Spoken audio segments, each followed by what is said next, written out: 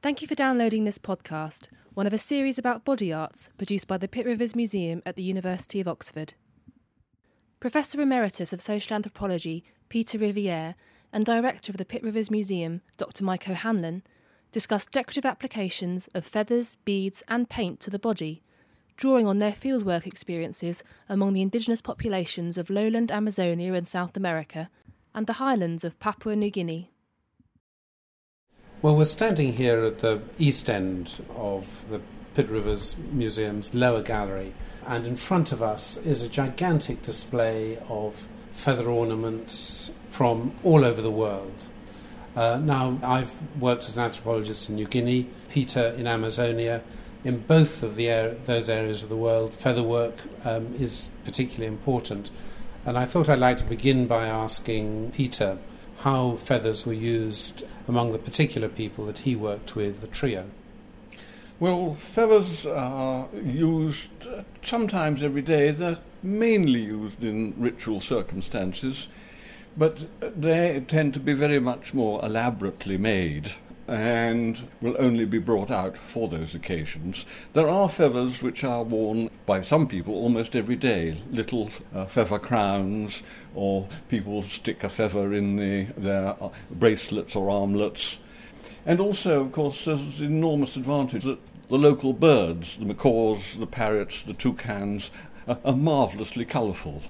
But in fact, one of the interesting things I think about Amazonia is that the native Amazonians are not actually happy entirely with natural featherwork and have means by which they can change their colours.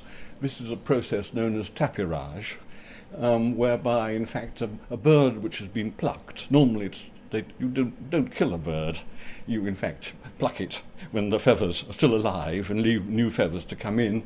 And after you've plucked it, you rub the secretions of certain frogs into the skin, and the feathers that grow out next have a more brilliant colour, often turning rather bright greens and yellows. That's really remarkable. I can't think of anything like that happening in Papua New Guinea.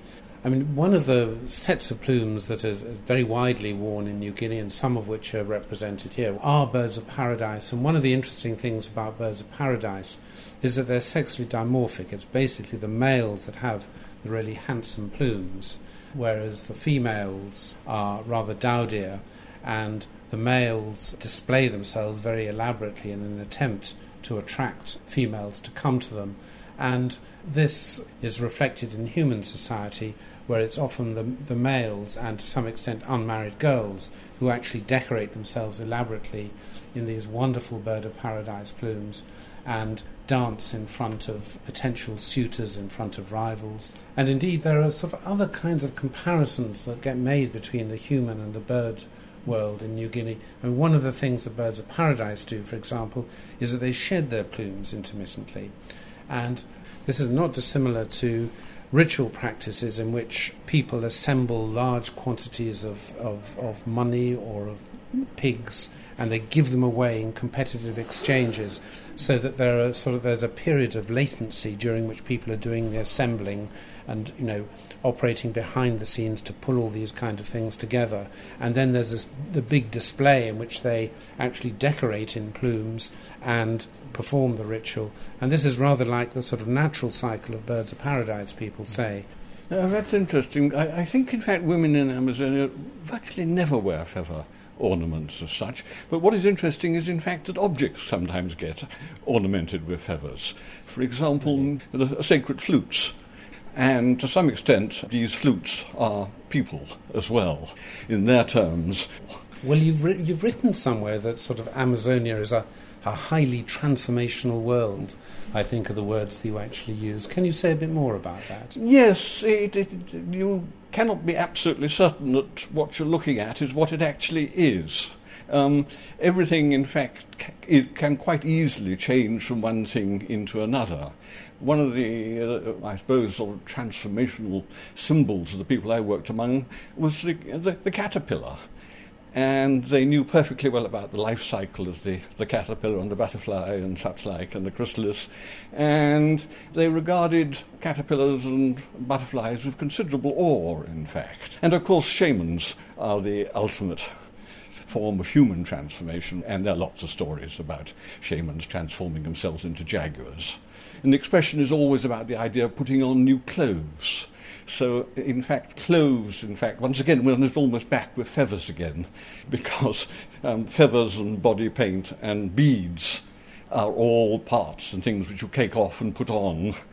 And that is rather like the clothes, and shamans put on jaguar clothes.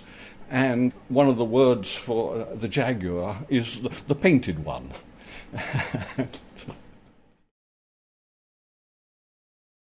When I first began doing fieldwork in Papua New Guinea, the price of coffee on the world market rocketed as a consequence of frosts all over Brazil. And the people that I worked with in particular spent a great deal of the income that flooded in from the coffee that they grew on buying new featherwork. And they bought much more expensive ones, 25 or 40 quid a plume from further away. So these are actually enormously valuable plumes, and when you saw a clan who were decorated in feathers and displaying and dancing, each man with between 10 and 20 plumes on, you were seeing a lot of wealth on display. And consequently, people were quite careful about the plumes. That's not quite simply the case in the areas of Amazonia that you know, is it, Peter? Not quite. I mean, it's one of the most interesting cases, if one goes back to northwest Amazon, where the feathers of a particular house, plumage and headdresses which are so important for the ritual, when not in use, are stored in a box immediately above the dance floor, suspended in the air. And for a village leader to have put together a large array of feathers is a very important sign of his ability to be a leader. They are wealth in a certain way. But they don't actually last longer than the death of a leader. Everything disintegrates, the house and the feathers and everything else. Okay, we've now turned, and in front of us now are both desktop and upright cases on beads and beadwork. Peter, the area that you worked in Amazonia, how were beads used? Well, beads are used in almost every way possible. I mean, it seems very odd that the most valuable thing to take into the forest with one were great bags of beads, and this sounds very much like 19th century explorers in Africa rather than anything else. But beads are incredibly important, and I think you find them used in every possible way. They wear lots of bead necklaces.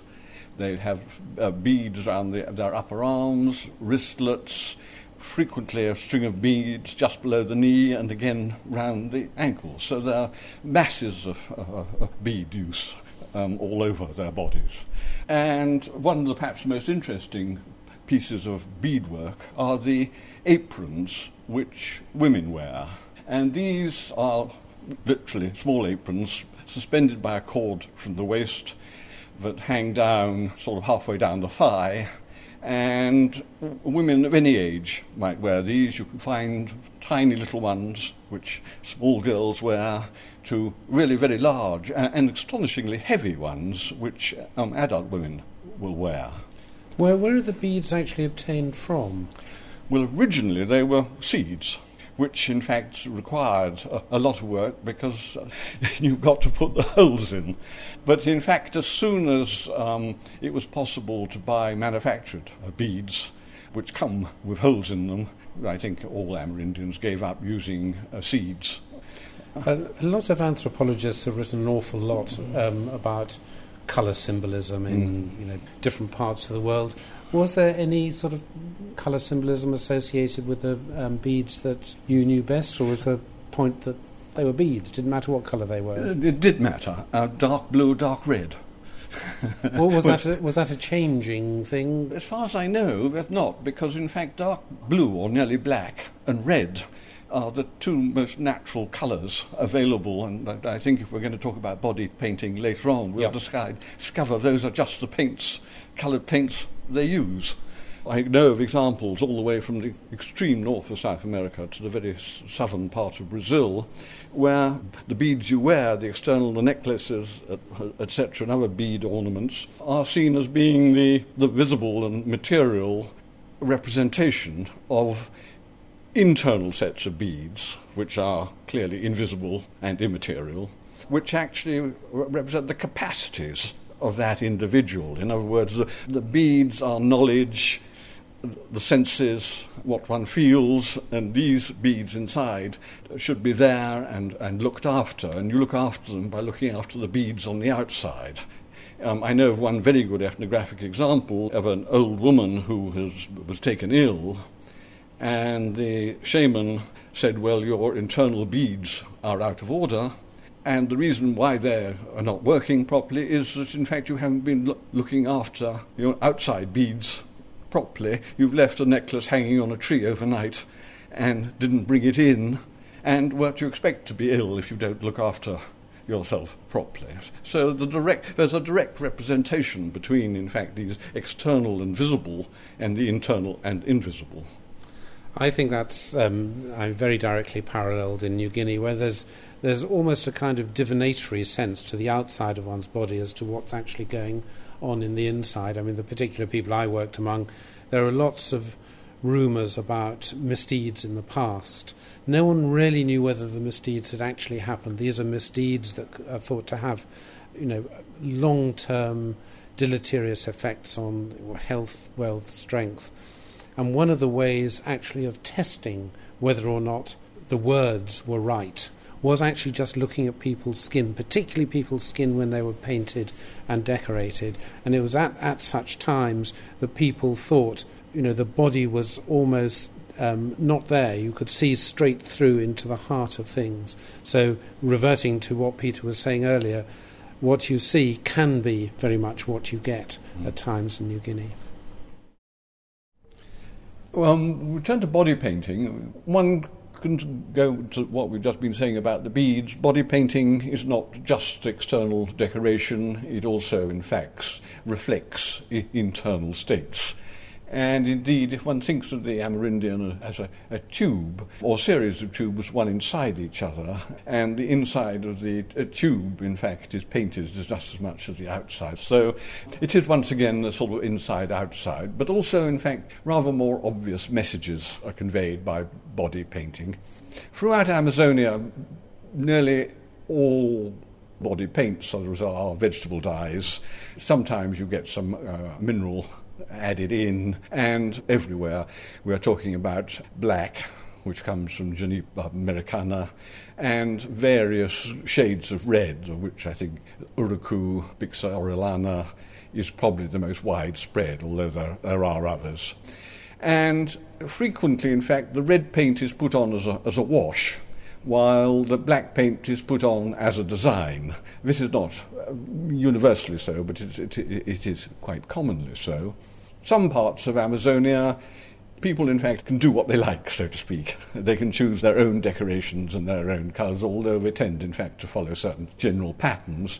Other parts of Amazonia where you've got the internal social organisation of a particular tribe is into, let's call them clans for the sake of it, and each clan will own a different design and a body painting. So, in fact, you can tell when they're painted up exactly which group somebody belongs to. In other words, it's like two football teams playing and they have different coloured shirts.